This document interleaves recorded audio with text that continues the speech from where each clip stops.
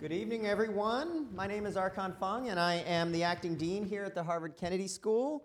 And it is my honor and privilege to welcome you all to the John F. Kennedy Jr. Forum tonight for a fascinating panel on the subject of social media and whether or not it's ruining politics. We had a conversation in the room a few minutes ago, and we decided that it was complex, and that topic merited a discussion of at least an hour and a half, which we're about to engage in. You should know that this event is part of Boston's inaugural Hub Week showcase. Harvard University is a founding institution of Hub Week, which is a week-long ideas festival celebrating innovation that's happening at the intersection of art and science and technology and public policy across greater Boston. In organizing Hub Week, we're joined by the Boston Globe, the Massachusetts Institute of Technology, and the Massachusetts General Hospital. So be sure to check out the other Hub Week events on the calendar. They're happening all over Harvard, but also at MIT and in Boston, and there's a lot going on. It opened up at the Fenway this weekend with Michael Sandel asking a bunch of people ethics questions. We're proud to be hosting a number of Hub Week events here at the Kennedy School on Friday that may be of interest to you. One of the Hub Week events is Lessons from Boston, Using Technology to Improve City Services, which is presented by the Rappaport Institute for Greater Boston and the Taubman Center for State and Local Government. And then we'll have another panel on what works, closing the gender wage gap in the city of Boston, presented by the Women and Public Policy Program. And then finally, tomorrow evening in this space, we will be hosting the Tech for Democracy, that is hashtag Tech for Democracy, Showcase and Challenge presented by the Ash Center for Democratic Governance and Innovation. And it's a kind of contest that people have entered to present some solutions to challenges around the city and beyond. For more information about times and locations for Hub Week events, check out Boston's Hub Week schedule online. But here tonight is our panel, Is Social Media Ruining Politics? The lead for the panel will be Shira Center, who is an IOP Institute of Politics Fellow from 2014, and we're delighted to have you back. In 2014, she led a study group on gender, journalism, and the midterm elections, and she will be able to revisit that topic in the general elections very soon. She is the political editor, a political editor at the Boston Globe, where she coordinates the newspaper's coverage of the New Hampshire primary and the 2016 presidential race. She also works on the Globe's weekly section on politics, Capital, which publishes Friday in print and throughout the week online. Previously, Shira served as the politics editor for Roll Call, and she's you can see her on many different cable news stations on the weekends and otherwise. She uses social media to enhance and promote work across all these platforms, so I guess she has a bias in this particular conversation, but we'll find out about that in a moment after she introduces the rest of the panel and moderates. Thank you very much.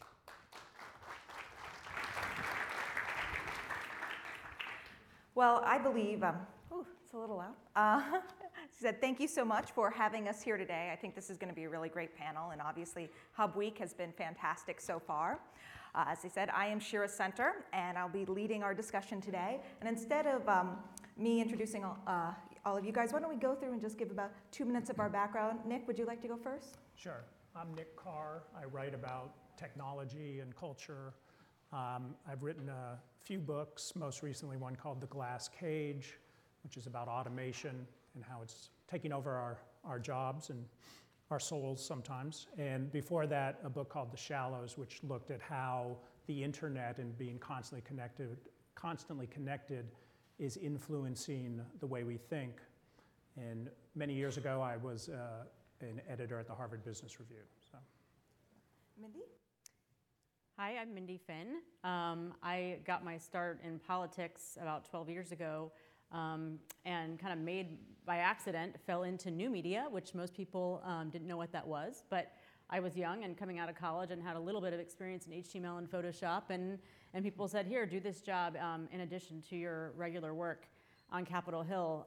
And that led me to run digital media programs for a presidential campaign, for the Republican National Committee, to open a consulting firm where I worked with many different candidates and advocacy groups in that area, and then ultimately to a job at Twitter as one of their first DC staffers leading partnerships for politics and advocacy. So social media has been a big part of my life in politics, even before it was really considered social media, when it was blogs and other platforms. And since I think many of you, back when many of you were in middle school. Today I'm a consultant. I still do some political consulting and also run a group called Empowered Women to inspire, educate, and give voice to a new generation of American women to bring them together and strengthen their impact on civic culture. Thanks. Well, my name is John Della Volpe, and I am the Director of Polling here at the Institute of Politics. For the past 15 years, 27 or 28 different semesters, I've led a study group of undergraduates here studying the world's largest generation, the millennial generation. And of course, you can't study the millennial generation without engaging in things related to social media. So that's a major focus of what we were about. We conduct 2 surveys a year, 5,000 individuals total, and over the course of the last several years, dozens and dozens of focus groups with young people across the country. In addition to that, I often talk about how I'm embedded with millennials on campus, at home, and I have a company called Social Sphere, which is headquartered down the street. The objective of Social Sphere is to use social media to identify, empower, and ask for more from our clients' most passionate constituents, oftentimes using social media. So thanks for having us. Terrific. Let's give a warm welcome to our panelists. So I'm going to kick it off with, I think, the most burning question on all of our minds in terms of social media. Donald Trump, good, bad, or as he might say, huge with social media. Which one? Well, I think he's a good case study in what works on social media in politics as elsewhere. He's in the TV age. Politicians, candidates kind of wanted to present themselves as these stable images. They wanted to have a coherent image out there, and so they tend to repeat the same thing over and over again. And I have to say that the image may have been completely artificial or partially artificial, but nevertheless, that was your goal.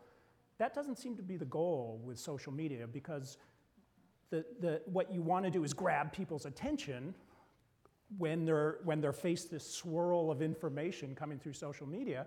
And it turns out Trump is very good at doing that, at blasting out these messages that, love him or hate him, suddenly make you stop and say, I can't believe he said that. And that seems to work and keep the focus on him through social media. And then that kind of escalates up through the rest of the media. So he's often setting the agenda through these messages he's shooting out on Twitter or whatever, and then the rest of the media covers it. And it's a very different dynamic, I think, than we've seen before.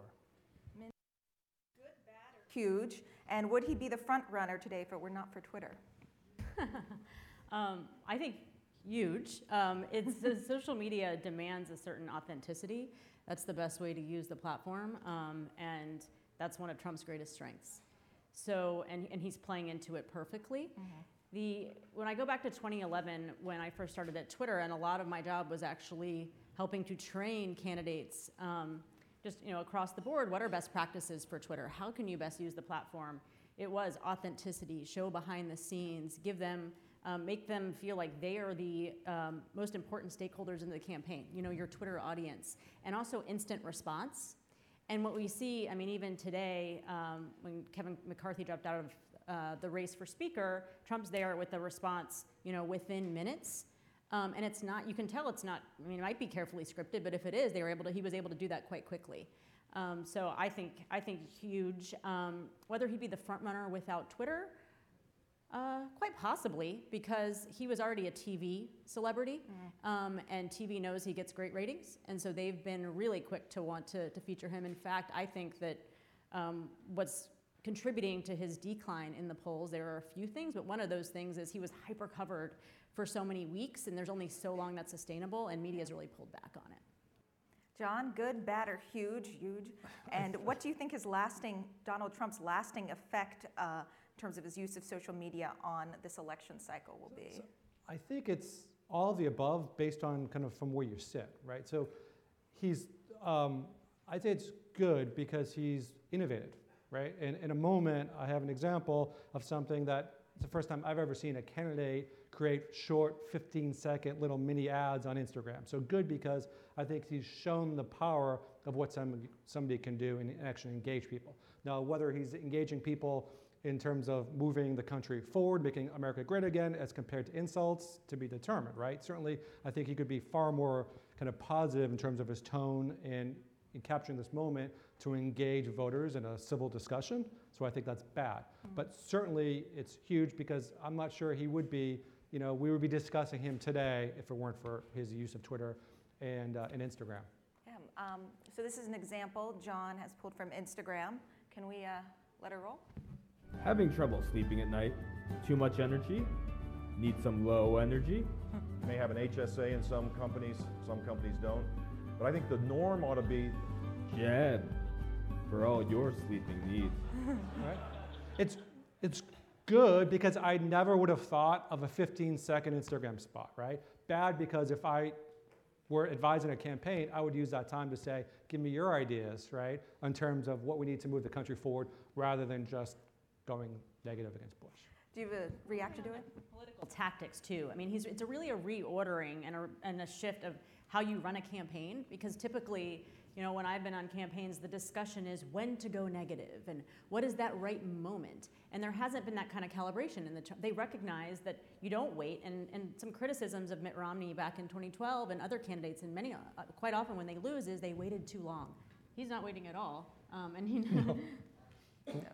No. Anything you want to add to that, Nick? No, I think that's right. I think if you look at Jeb Bush and Hillary Clinton, they're still kind of playing by the old rules and are very nervous about going negative, very nervous about saying anything that's going to blow up into a TV controversy, be accused of having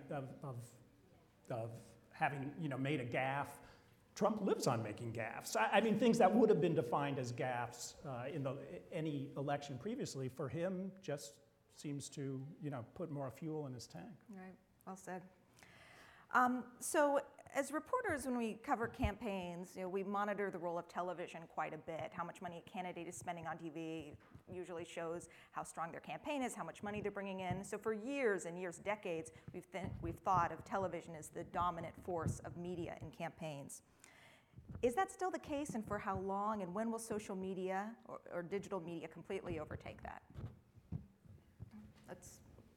Well, I think this year, the 2016 campaign, is really the first when we're seeing social media at a mature level begin to shape the campaign. So, 2008, I think, was called the Facebook campaign, because Obama organized people on Facebook, younger people mainly, and got a lot of contributions, but it didn't shape the political discourse and the kind of dynamics of the campaign.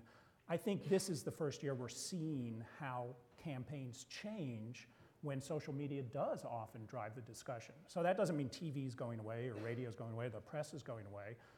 It does mean that often all those other media are following what's going on social media. So even if a person isn't following the campaign through Twitter or something, what they're seeing through TV and other media may be very heavily influenced by what's going on in social media.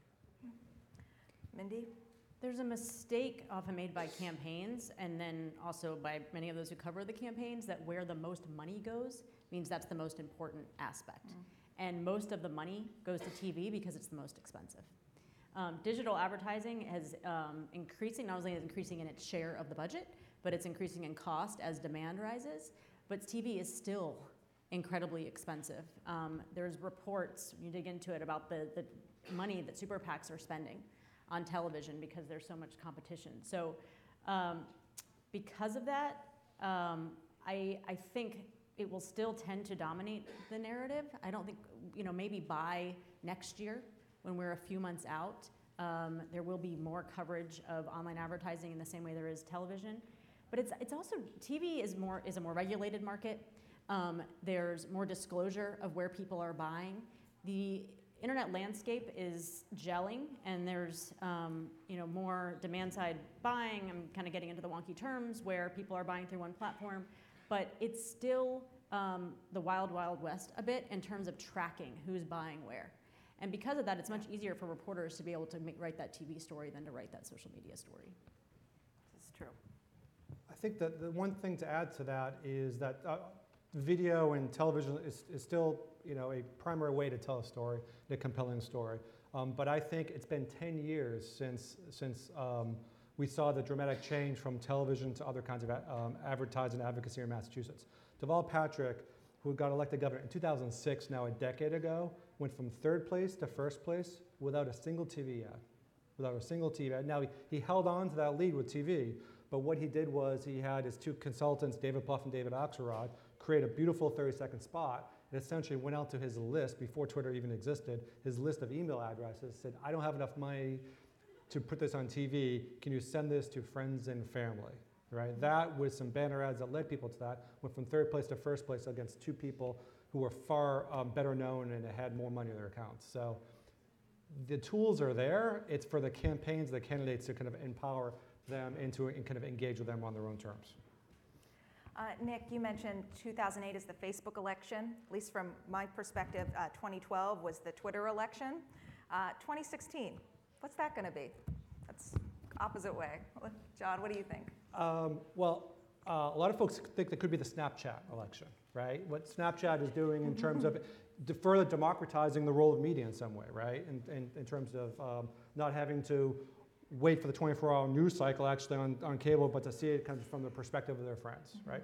We see that, a third or so from our surveys here at Harvard among millennials, about a third or so of voters are active, engaging with Snapchat.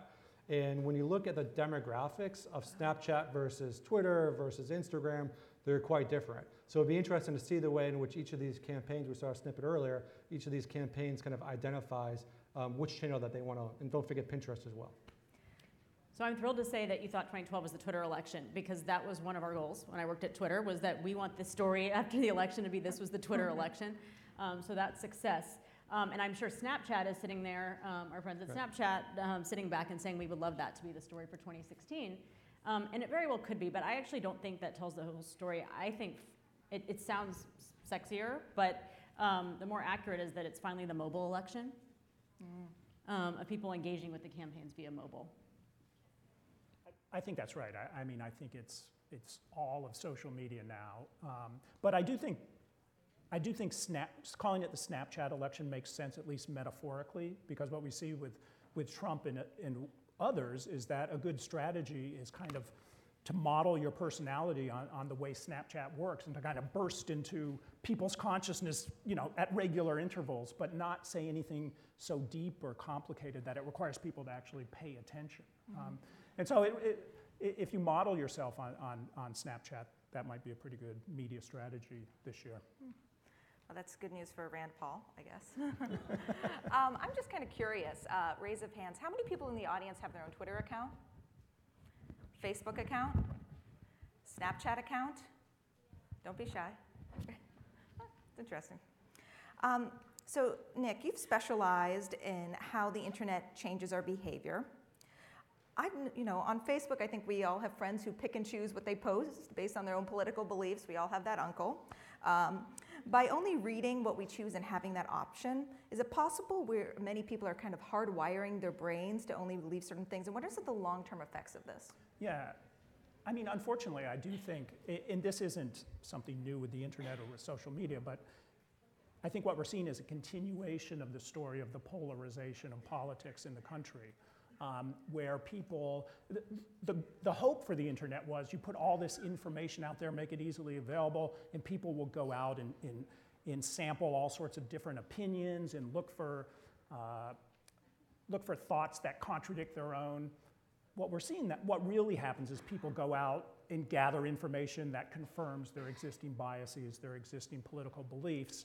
And what we know from the psychological studies is the more information you can gather that supports your pre-existing beliefs, the more extreme those beliefs tend to get. So I think, as I said, it didn't start with the internet or with social media, but I think it's probably going to end up being more of a polarizing force than what we originally believed or hoped, which is that it would encourage people to expose themselves to a wide range of viewpoints. So this strikes me as probably not necessarily the most productive thing for, let's say, constructive political discourse, right? Would you agree or disagree with that, Mindy? I generally agree, but I think to the answer of whether it's forcing polarization in a way we didn't see before, it's complex, and it really depends, because it's quite true that people can much more easily siphon themselves off and only go after information that reinforce their own bias. But on the other hand, where in the past you were limited, in the people who influenced you were in your geographic region, now those that people are connected to are cross geography and time and space, and so you're more likely to be exposed to, and people are also moving, so they're more mobile and they're not necessarily staying where they grew up, and so you're more likely to be exposed to a diversity of views and opinions. And I actually think that's what's driving the unpredictability of the electorate. I mean, we have better tools for measuring and understanding, but where you used to, if you ran a political campaign, you could base your strategy around geographic targeting, because people in geographic areas are more likely to behave similarly. Social media has absolutely disrupted that. Now, it also, in certain platforms, especially Twitter, it allows people to post anonymously, and it does really help foster this kind of knee-jerk reaction and consuming things in instant bites, so not necessarily looking at the context. And when in that instant reaction and people being just very quick to respond emotionally without being thoughtful, I don't think that's constructive for a discourse. I think I'll add a couple of points. One is I think there's a different psychology to why an individual gets on Twitter versus Facebook versus some of these other channels, part one. But the thing that I'm most focused on in terms of the millennial generation, I'm not sure that their opinions are so polarized when they become of voting age for the first time, right? In other words, those who are on Twitter are trying to understand kind of the way in which the world operates. They're choosing to share things about themselves that they care about. Oftentimes it's related to kind of their life as a student or their dreams or what they share. In other words, they are laying seeds every single day, millions of them, saying the things that they care about. Not right wing or left wing, but things that they care about, which is an opportunity for candidates and elected officials and members of government from both sides of the aisle to engage with them, to dig a little bit deeper, okay? And to say, tell me about your perspective, kind of on this issue, and they don't. So I think the challenge isn't necessarily kind of from the citizens' point of view, the challenge is from kind of those who hold the power to not engage. And there are a handful of examples. Cory Booker from New Jersey does it as well as anybody in any industry around the world. But unfortunately, better than I do, those examples are probably few and far between. John, as part of your research, you work with students a lot, obviously, and you poll millennials frequently. Can you show us, I think you have some slides to show us some positive and negative examples of social media engagement with this demographic and others? Yeah, the very first thing, let me just give you just the one little bit of background though, but the reason that this poll started back in 2000 was a couple of young folks who were part of the IOP, Trevor and Aaron, they were concerned about this disconnect between service and voting, right? They saw that all of their friends on this campus and campuses and high schools around the country seemed very interested in giving back through service, but they didn't see kind of the connection to voting. And students thought, wouldn't it be easier and faster if they'd served as well as voted? So the idea is, what we've learned is young people are not apathetic, they're trying to engage, and we have a good and a bad example up here of that. One of which was from Senator Booker from New Jersey, as I mentioned, engaging with a citizen about their point of view related to gun control legislation. It's behind me. Okay, so you can see. It's up front too. Sorry, yeah. So a constituent of New Jersey said, "Dear Cory Booker, what is common sense gun legislation?" Democrats discuss it like it's self-evident what good hashtag gun control is. So Senator Booker actually went through 4 or 5 tweets talking about his perspective on what his definition of good gun control legislation is, right? And then you can see 82 tweets, 147 favorites, thousands of people engaged on a positive policy remark that wouldn't happen otherwise. And again, it's just a moment, but now there's a connection there, okay? There's a connection between the senator and Carl, and then there's obviously more information he can find as well. That's one example. And there's another example of doing it the opposite way, which is what the Trump campaign tends to do. They tend to engage with folks But rather than engaging on positive remarks, they tend to engage on negative things, right? You can see, to your point, that there's a lot of partisanship there. He's tweeting somebody who has 42 followers or so, but he's tweeting something that's very negative regarding the interview style of Cuomo on TV, right? Pathetic interview as usual. So Trump is engaging with citizens, but not in a dialogue, more in kind of vitriol. Got a lot more retweets. He did. He's got a very, very I think it passionate was the group, all as we know, caps. I right? think that's what did it. Right? Yeah. Speaking of examples, I was wondering if you two wouldn't mind sharing a really effective way you've seen a presidential campaign use social media to reach voters. And maybe also a really ineffective way, if you have one on your mind.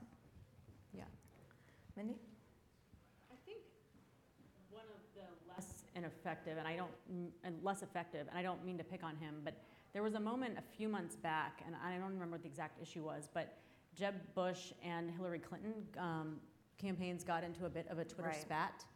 And I don't think, it seems like the reasoning might have been behind that to say, oh, we're embracing the new media and where political discourse happens, and this is where, political engagement happens. And by Jeb rising up and debating Hillary, they were kind of maybe trying to, well, she was already the presumptive nominee, and he's kind of really stepping into that role of presumptive nominee. Again, this is several months back, even before Trump's rise. And I think they both ended up looking really childish. So that was one of the poorer examples I've seen in the election cycle. I think, was it the comment he made in New Hampshire that people needed to work harder, right? And then she jumped on it, and that It may may be have something been. like that, yeah. But interesting, yeah. I think Bernie Sanders has been pretty effective in reaching his audience and expanding his audience through his posts on Facebook, for instance, where he builds them around textual statements that seem to have a certain degree of heft and seem to allow him to rise above the fray. I think the problem with talking about what's effective and not is we can go with John's definition, which is what helps political discourse, but that might not actually be what's politically efficacious. And so I think when Trump, does post kind of offensive or rabble-rousing kind of tweets, it's actually been very effective for him. You can certainly argue that it's not raising political discourse in any way, but that seems to be what works on social media, where we have to remember that the political stream of information is just one stream among all sorts of streams, social streams and stuff that people are looking at, and you really have to do something to stand out and to grab people's attention and to make them say, oh, I better stop and look at this.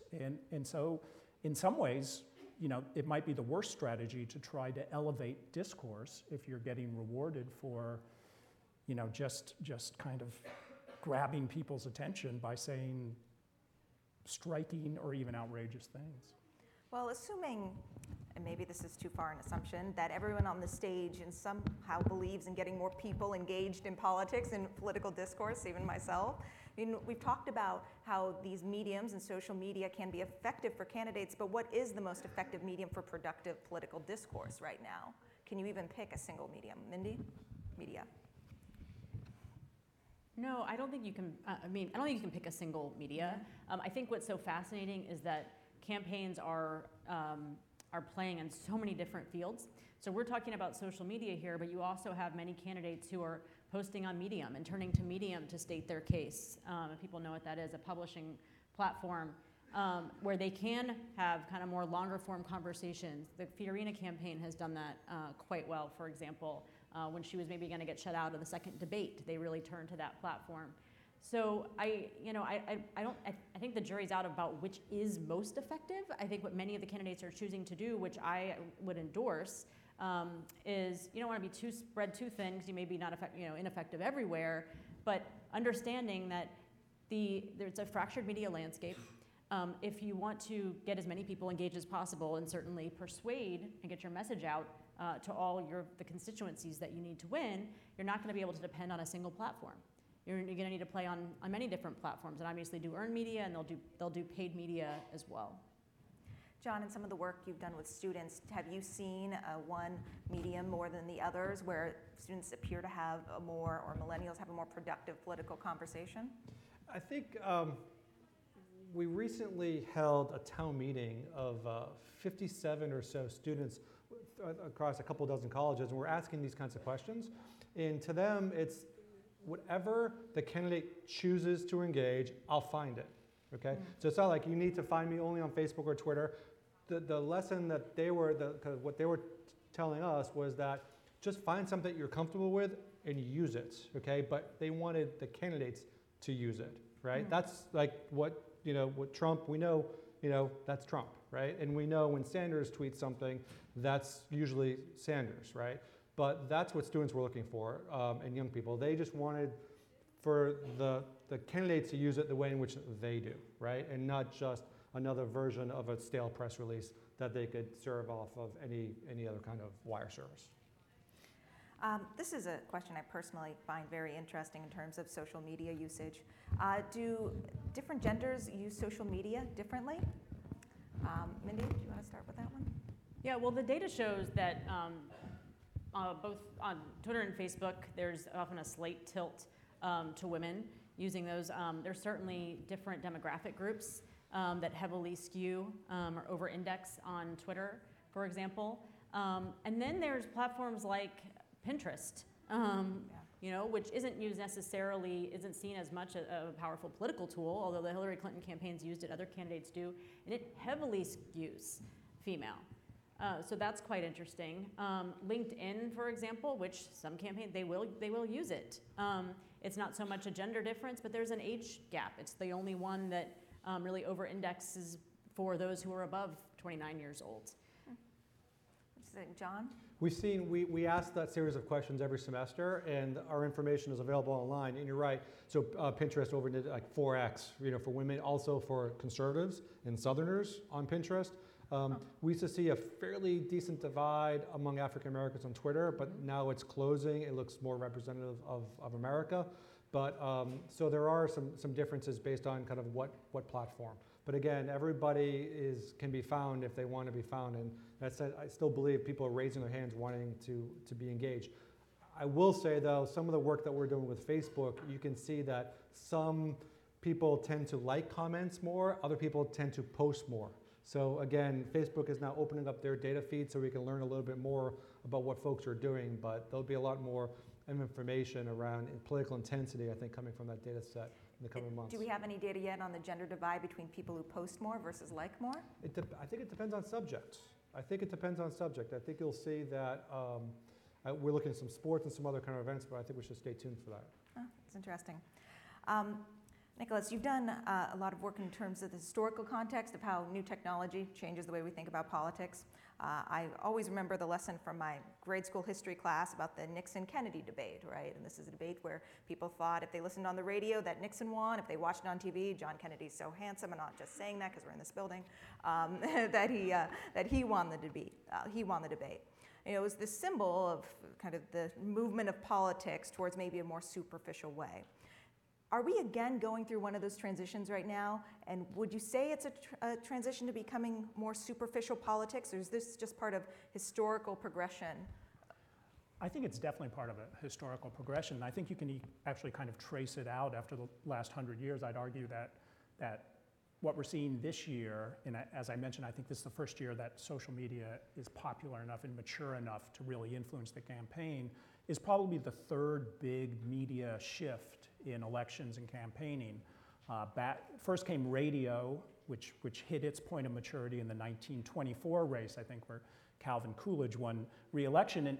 And radio was very interesting because suddenly candidates didn't have bodies, and they just spoke with their voice, and they weren't speaking at big, fairgrounds, but they came into people's houses through these radios, and suddenly you had to have this kind of intimate conversation with voters, and a lot of candidates couldn't make that transition. We had people like Franklin Roosevelt with his fireside chats who was ideally suited to it. And then in 1960, we had, as you said, the introduction really of TV as the main media force, and it was perfectly encapsulated in the debate between Kennedy and Nixon, where Nixon was totally oblivious to the fact that he was sweating and looked horrible at TV, and I think he thought he had won, and obviously didn't. And I think TV, in one sense, it gave candidates their bodies back. You were in front of everybody, but it turned them into these two-dimensional images, put a lot more emphasis on being very conservative in how you presented yourself, being very nervous about causing any kind of big controversy. And now I think this is the third big change. And it's not that radio or TV or print have gone away, but social media is the new thing in the mix. And I think in some ways it no longer emphasizes the image of a candidate. It puts much more emphasis on personality. And you want a personality that does grab attention on social media, and you want to be somebody who says something new all the time rather than saying something, repeating the same thing over and over again. That works on TV, where you've kind of have a voter's attention captured. You don't have that on social media, so saying the same thing over and over again. And I think we see, some of the traditional candidates like Hillary Clinton do that on social media, and it just kind of comes off dull. So I think what we're going to see is that candidates either have to adapt, or politicians have to adapt to this new media, or a new generation of politicians will come in who are adept at it. We'll see the same kind of upheaval we saw with radio and TV. And we're getting some hints of how that's going to play out, but it's going to be very interesting next year and in future elections as well. So it is interesting because in many ways it changed who would run for office. Television and radio, and now social media. And what kind of generation of politicians do you think we'll have as a product of a social media dominated environment? I think we'll have people who are a bit more freewheeling. That would be fun for us. It would be fun, and there can be a good side to it, and there can be a bad side to it, because I think also social media, and again, whether you look at politics or elsewhere, rewards with its attention kind of very visceral, emotional messages. That's what cuts through the chatter and cuts through the noise. And the danger there, that can be good because it can bring people into the political process. They can really relate to it. But the danger is emotionalism is always dangerous in politics because it can breed a kind of cult of personality around a candidate. So there's a danger, a risk here that will just get more kind of superficial and emotional in the messages, in the level of political discourse, which wasn't great to begin with, will actually come down a little lower. Mindy, John, do you have anything you want to add? Yeah, there absolutely is a new paradigm because of social media. I think of it a little bit differently, though, than it fostering the cult of personality. I think it does do that, and we are seeing that with Trump and the fact that a Trump would run. But I'm going to do something really dangerous in this kind of election cycle, which is make a prediction. And I don't think that Trump will ultimately be the next president. And so it's really then a question of, That's very brave, Mindy. Thank you. So he's taken off. But is he ultimately successful? There's a lot of energy around his campaign, but does he ultimately become president? Or is it somebody else who is able to thread the needle between being presidential, kind of more conservative, as Nick would talk about, in their presence, and have a certain stature, but also show personality? Enough personality that people don't think they're wooden. And I actually think it will be the latter. But the new paradigm of social media, what it's really done in terms of, and this has had an impact on who decides to run, is it's more participatory. It's more democratic, small d, where everybody is part of the process in a way that they haven't been in a long time, and they feel dominion over that process, and it's empowered people with information, and it's given them a power to create support and get their message out quite quickly and raise money quite quickly. And so this is where I know the title of this session is Social Media Ruining Politics. I think when we see things as chaotic and messy as they are, we can tend to think, yes, absolutely on that question. But where I think the answer is no, that in some ways it's strengthened it, but we're such at the beginning of the shift in paradigm that it hasn't all settled out, is it's given, look at the Republican debate stage, or even the Democratic field, right now with Bernie. And it's big and it's diverse and it's messy because it's hard to know, who is up and who's down what day and who believes what. And some people might say it would be better if we could wrap it in a neat package, but that's democracy. Democracy is supposed to fuel the ability for people, no matter who you are and where you come from, to have the ability to run for president. And before the social media era, we were really getting away from that, and it's facilitating it in a way that I actually think is quite healthy. Yeah, speaking to the title of this panel, is social media ruining politics? I think the people who are using social media are ruining politics. Ooh. Right? Unfortunately. Nuance. Because I just believe that, a couple things. I don't think it has to be that way, right? I know for a fact if some candidate says, I'm going to use Twitter tonight to say, I'm going to host a community meeting in Boston to talk about what's working in the city, okay, that you would have 100, if not 1,000 new people show up to have a conversation about that. And that's the use of social media in the best way. And I can guarantee you that in that room, you'd have an 18-year-old and you have an 80-year-old, a lot of people in between who want to participate in solving problems. Now, that's the first step in building trust within the system. Then they are connected with somebody who actually cares. They'll follow that person.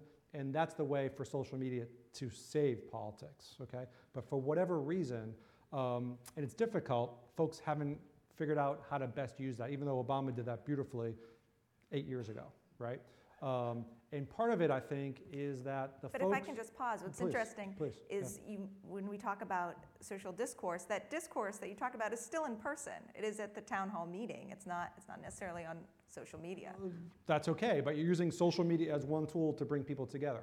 And for those folks, like the example we used in New Jersey, if you can't make that town meeting, then you can have an engagement with somebody. The common problem, whether it's millennials or any other generation, is a lack of faith and lack of trust in the system. And finally, we have a tool, as you said, that's participatory and democratizing that folks aren't using in that way all the time. And I believe that if you build trust, create a relationship, that will lead to success in the ballot box. And I think there are enough examples to get there. The problem, though, is that too many of us who are kind of consultants and strategists and communications folks are used to talking to people through the use of a 30-second spot or 15-second spot or whatever. And it's a very different mentality on social media. You have to be prepared to kind of engage and listen and respond. It shows your true self. As Nick said, it's your true personality.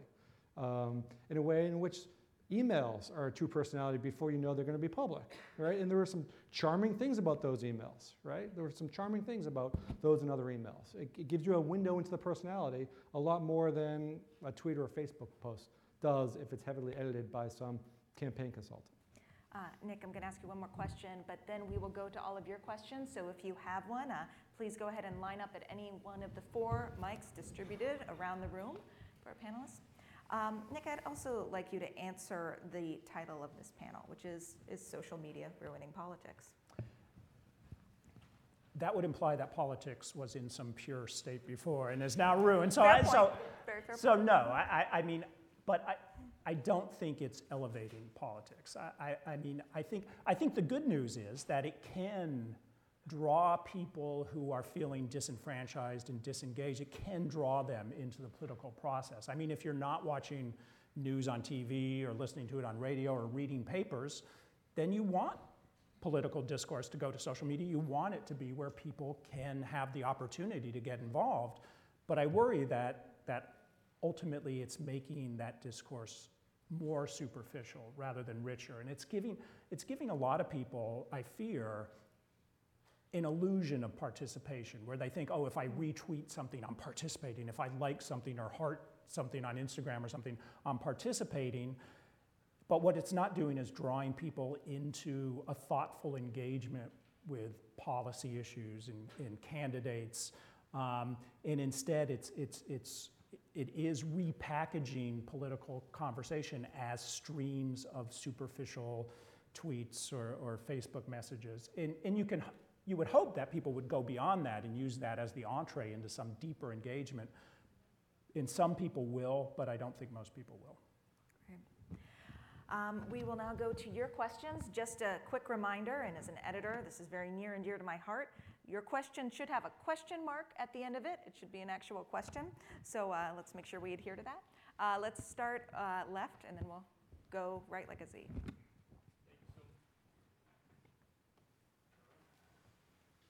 How about that? Okay. Thank you very much for taking the time to come and speak with us this evening. My question is actually mainly directed at John, although I'd be interested in hearing both of your perspectives as well. In terms of using social media to save politics, the example you gave seemed to me to really be more possible at a state or a local level as opposed to a national one. And so I wonder if you could talk a little bit about, do you see the same effects that you spoke about social media having on politics occurring at the state and local level? Is there any sort of difference? And might it be more possible for social media to save politics at the state and local level as opposed to the federal one? Well, oftentimes, the best ideas come right from the local cities and towns across America, which are then if they work, they get kind of scooped up by candidates for president. But I think it works everywhere. I think for a candidate to start a conversation about poverty on Twitter, national conversation that maybe starts on Twitter and ends somewhere else, would be helpful at any level. And we've engaged in similar conversations with school teachers across America on issues related to education and poverty and other things. So I'm sure it can work. It's a question of which candidate kind of wants to do the effort, wants to do the hard work to get there, right? Because it takes effort to read through people's responses, right? And to kind of engage with people who have a good idea, and to take those ideas and kind of develop them into kind of a policy initiative that might work. It's different, it's hard, but I think it's worth it because I think you get better ideas and you have more engaged citizenry. If you do that, then it also helps in the ballot booth, in my opinion. Thank you. Either of you? Next. Is that on? Okay. Yep. Hi, my name is Caroline. I'm a sophomore in the college. Thanks for being here. My question is sort of getting at something that, Nick, you mentioned. To what extent do you all think that political discourse moving to a social media website actually encourages people to get involved and care about issues? We all have that one uncle that posts all their statuses on Facebook. So I'm wondering if you think that it's actually encouraging people to care about the issues, or the people who might not necessarily agree feel more disenfranchised and less a part of what's going on. I think it's a good medium for galvanizing attention and in getting people involved in thinking about an issue. Whether it's a good medium for encouraging sustained engagement with an issue or with the process in general, I'm more dubious about that. What we often see with the dynamic of social media is things become very, very important for a day and 2 days, and then they disappear, and then we wait, and something else becomes very, very important. So, I mean, certainly for some people, I think the following something on social media will be the spur that gets them deeply involved, but that's counterbalanced by this churn of our attention as kind of the new thing comes up and pushes aside something else. And I think for most people, it will create bursts of participation and attentiveness, but probably won't create the kind of sustained engagement that actually leads to changes that they might want. Mindy? None of the popular social media platforms are really well positioned to be great for discourse. There's not a lot of really good discourse happening on any of them. They allow people to get kind of instant access to politicians are thinking or saying. Sometimes the Cory Booker example is an exception in that he does engage quite a bit with constituents. But even Twitter is somewhat lacking. And there's new platforms kind of every couple of years that rise up that say they're going to address this problem. And we haven't talked about this yet on the panel, but what quite concerns me, and even going to John's idea, is that you'll hear from members on Capitol Hill now, so members of Congress, that they've stopped doing town halls because they'd rather just do it through social media because it's a lot easier and it's actually a lot more controlled.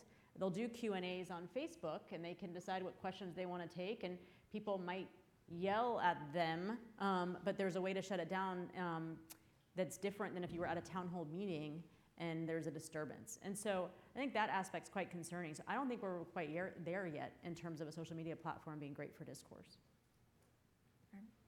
And just a reminder, when you do ask your question, don't forget to state your name and your affiliation with the college or with Harvard, if you have one. Up there, purple shirt. My name is Jack, and I'm a freshman in the college. My question is, how can candidates appear more authentic even when all their messages, tweets, and Facebook posts are crafted well ahead of time? It's a good, very good question. Let's see. Mindy, you've worked a little bit directly with candidates. Why don't you talk about that? Well, I think they would be used, I mean, when they're not crafted well ahead of time, I would guard against doing that. I don't think that's a good use of the platform and kind of the culture of a platform, particularly a Twitter where it's an instant response. You know, what I think you've seen campaigns do to try to shield the candidate a little bit from making a gaffe or a mistake is they have a lot, you know, staffers are empowered, sometimes all their, you know, many staff to be tweeting during debates, to commentary and that type of thing, and that's a departure. I mean, going back 10 years, even 8 years ago, there would have been only a few people within a campaign who were empowered to actually speak on behalf of the campaign. Now they have a whole army doing so on Twitter. But I would really guard against, I mean, there were some stories out of the 2012 election about Mitt Romney's campaign, a tweet going through 22 approvals. You know, they dispute that. You know, there's different stories, sides of that story, but you know, if that's the case, or when that is the case, that doesn't allow a candidate to really realize the power of social media. Do either of you have an example or thought on who is a really, actually truly authentic person, a politician, when it comes to social media? Well, you know, I don't know off the top of my head, but I will say that the advice. I was thinking about this over the weekend. Like, the advice I would give a candidate in terms of being more authentic would be the same advice I would give like one of my kids to be more popular in school, right? Don't try so hard. Like, just be yourself, okay? Don't try so hard. And if you're not comfortable talking about yourself on Twitter, then don't talk about yourself on Twitter, right? Go to Instagram and take photos of what your life is like on the campaign trail, right? Eric Garcetti, the mayor of Los Angeles, has a beautiful Instagram of his life as a citizen of Los Angeles and what it shows, right? And to me, that shows like something about, you know, kind of who he is, how hard he's working, where he is, et cetera. It's not campaign stuff, it's just kind of his view of the city. He doesn't seem to be trying so hard. And if it's natural, it's natural. If it's not, it's not. But don't force it if it's not you, because consultants want you to be on Twitter. With that standard, though, I think there are several candidates that are actually doing quite a good job. Trump may be a case study in that he gets a lot of engagement, but I wouldn't advise all the other candidates to copy Trump. They've gotten themselves in trouble when they've tried to do that. You know, they tried to show a more brash style on Twitter, and it ends up looking silly and really hurting them. And so you do have Rubio engaging, you have Jeb engaging, you have Hillary's campaign quite active, Bernie's campaign quite active. I actually think they're using the medium quite well, and whether it's fully themselves, I mean, it doesn't come across as inauthentic, so I think that's a win. I think, you know, one of the challenges now is that there are so many social media platforms that we have Facebook and Twitter, but then we have Snapchat and Instagram and Pinterest and everything. And how do you, each is different. And it becomes very hard, very time consuming for a candidate to be authentic on each of these platforms that they're sending their messages out through. And if you look, I don't mean to, I guess I'm picking on Hillary Clinton, but if you look at Clinton's Facebook page and her Twitter feed, they're basically mirror images of themselves. And you know, if you do that through all the platforms, you start to look very, very manufactured. But on the other hand, I sympathize with how hard it would be to be authentic on all these platforms all the time. You know, you die of authenticity eventually, I think. It's a lot of putting yourself out there for a normal person and a politician who are used to putting themselves out there. Up there in the white shirt. Okay. Hi, I'm Chris, and well, I'm a sophomore at the college. And with the rise of social media, it seems like there's just a lot more political information out there. But at the same time, you have the ability to self-select what information you get based on what pages you like and who you follow on Twitter and so forth. So I guess my question is, do you think that social media sort of increases people's exposures to different views and standpoints, or it further entrenches them in their own viewpoints? Well, Nick, you've done some work on this. Yeah, I mean, and I talked a little bit about this before. I think in general, it leads to more entrenchment in their existing points of view because what happens is they seek information that is confirming rather than opposing to them. That's not true of everybody, and some people will use the opportunity to expose themselves to different views. But I think what we know about people pretty well is if you give them a huge amount of information, they'll select the stuff that already resonates with what they're already thinking. Back down here, yes. I'm Victoria Budson, and I lead the Women in Public Policy program here at Harvard's Kennedy School. We've certainly seen that the rise of social media fundamentally enhances the campaigns of non-traditional candidates, the way Deval Patrick used it, the way President Obama has used it. One of the things that also happens to women candidates, and I run our political leadership training programs with the University for Women, is that female candidates and women who participate in the social media space, even though overrepresented in many of the platforms, also are much more likely to have incredibly aggressive shutdowns by other people participating in those venues. For those who also blog regularly, can get really sort of visceral attacks, and there's a lot of trolls who spend time doing those attacks. One, do you have advice for how candidates can most effectively handle that type of engagement? And two, what do you see as the future for campaigns and beyond of how these platforms are regulated so that we have less visceral engagement in a way that's deeply negative and diminishes discourse? I think the first question is definitely one for Mindy. Yeah, so that dynamic where there's a lot of vitriol and also really not just for candidates, but even voters who participate on social media, I think it's a deterrent because people are attacked and really shut down. Like there's people who are, it's almost as if they shouldn't be allowed to express their views. So if someone takes an opposing view, the way that they react to someone is that other people react and like you're not allowed to have that view, and discussion is really shut down.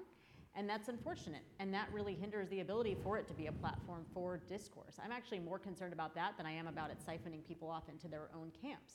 And I think part of why it does siphon people off into their own camps is because what is the reward for trying to express a view and having a discussion if you are going to have that kind of response? It is worse for women because of the types of attacks that it can lead to. In terms of advice, really you have two options. It's either you engage or you don't engage.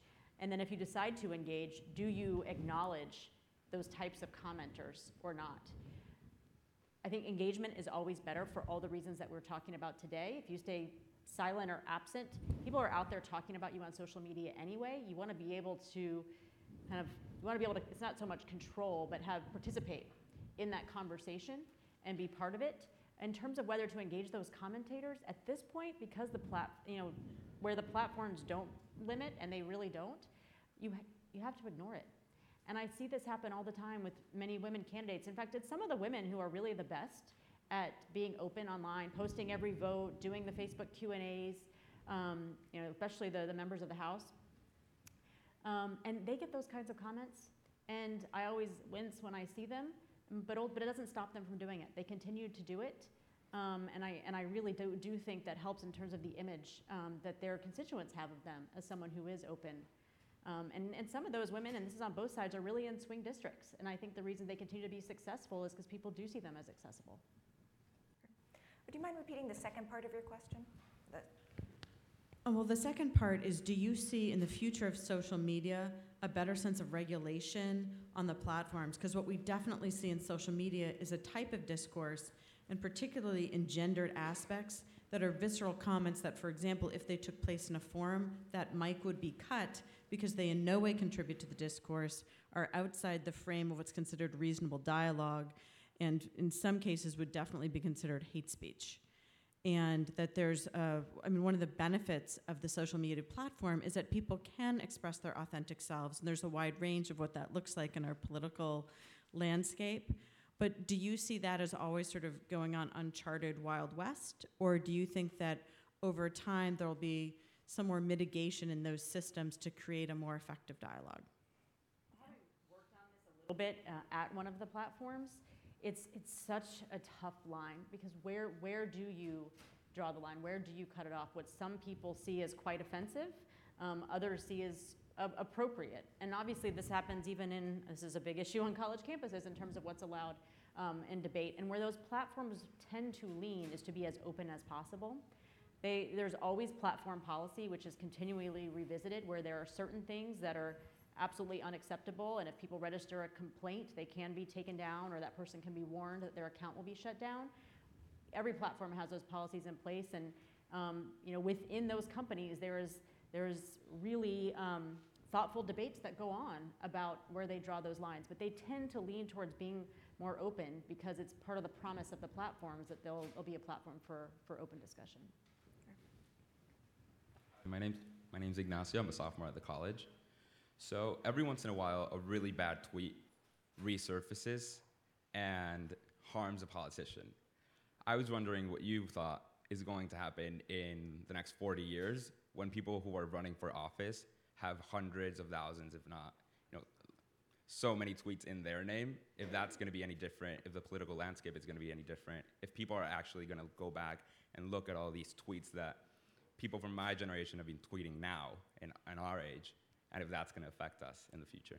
Or Facebook photos. Or Facebook or Instagram or any other social media. Yeah, what is that next generation of politicians going to look like when we can see what they were like freshman year and not really caring what they put on the internet? We have to skip a Memo whole to generation. all of you. I mean, do you think even some of the things that we see now from politicians when we see things from their past resurface and news stories, do you think it will be as harmful down the road, or will it pack the same punch, or more or less one? John? Hopeful that it's put into the proper perspective over time. I mean, I remember the first time that there was an ongoing debate about Bill Clinton smoking marijuana, right? Mm-hmm. And now you have every candidate talking about a lot of the kind of things that they've done during their college life. So we've had more context over the course of the last 20 or 30 years, and I suspect that will be the same. I hope that's the same. It's so difficult now for somebody to run for public office in terms of opening themselves up to the history. So hopefully that folks will have kind of the proper context over time. Yeah. I'm an optimist, though. Yeah, social media has definitely impacted our sensitivities in that way, where something that would have been a gaffe and been a reason that someone might have to exit a race in the race in the past. It might be a big deal. It becomes a huge deal in 24 hours over Twitter and Facebook, but then it goes away because there's so much else to cover. Right. The news cycle has just become so quick. Yes. Sure. Hi, my name is Evan. I'm a senior in the college. By the way, I'm really enjoying this, so thank you for coming out. When I think of the question, is social media ruining politics, I usually tend to think of one of two effects. The first one is that everything nowadays is political and becomes very political very quickly. Like one example I can think of is there's this woman who tweeted a joke, and then by the time she landed in South Africa, she had been fired, her address had been posted, she'd received death threats, she had to move. The other one is the comments section. And so the question that I have is just sort of two parts. The first one is, why do you think that this seems to pop up everywhere? And every explanation that people come up with all the time, for me, it was anonymity, then it was short form. They all seem to go away. Why is this always seem to be the case? And is it inevitable? Will it always be the case? Nick? Well, I think there are two things. One is just the scale of these platforms means that it's very easy to get enough people concerned or kind of or offended that it kind of snowballs very easily. And for all the good things about social media, it can be a platform for a mob mentality where people kind of react viscerally without thinking about it or without thinking about without giving another person a benefit of the doubt often. And so unfortunately, that's part of human nature. And when you create this kind of scale where anybody can say anything, about anything, it becomes very, very hard to avoid that kind of at sometimes very unfair and very damaging dynamic. So I have a sense it'll probably always be with us. Excellent. To the right? Hi there. My name is Frankie Hill. I'm a freshman at the college, and I was wondering, you've talked a lot about how social media can be kind of bad for discourse and talking about political issues, and I was wondering if you have seen any better ways to do it. Are there features that we could be implementing that would improve social media websites to improve discourse on them? In your studies, have you encountered anything like that? I have an example or two, and it's connected to the original point I made, which is you can use social media in any platform to start a conversation, but you're not going to create a policy paper on Twitter, right, or Facebook. You need to take it somewhere else, either offline or online.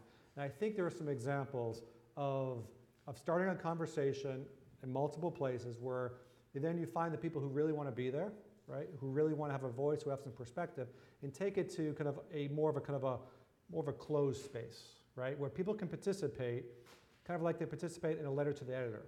You have to say who you are, right? And then you can kind of try to work with other members of the community to solve a problem, where it can be crowdsourced, kind of within some kind of guidelines in terms of what the problem is, and that only kind of respectful conversation can be a part of it. And that leads to tremendous results, right? We've done this dozens of times across the country. And the end of it, you have specific policies that are created kind of at the local level, sometimes with experts, sometimes with citizens, okay, that eventually get the attention of the governor, the senator, the mayor, the administrator of the particular program. And I think that's the way it can work. So again, I think we're all agreeing that you can't have the most productive conversation 24/7 on social media, but it could start to be an invitation to invite people in to maybe a more appropriate space based on what your goals and objectives are. So I think there's a lot of room to make it better and to build platforms or improve the existing platforms for discourse, and that maybe is a challenge to the students and others in this room as something to work on. It's something I worked on a bit last year with a platform called change.org. I don't know if anybody's familiar with it, but it's an open petition platform, and as we know, petition is the oldest form of tool in our democracy to share your voice. But one thing that we found is Change is an incredibly powerful platform, and through people signing petitions and the collective action of sometimes millions of individuals, there was a lot of change happening. The things that people were wanting were happening.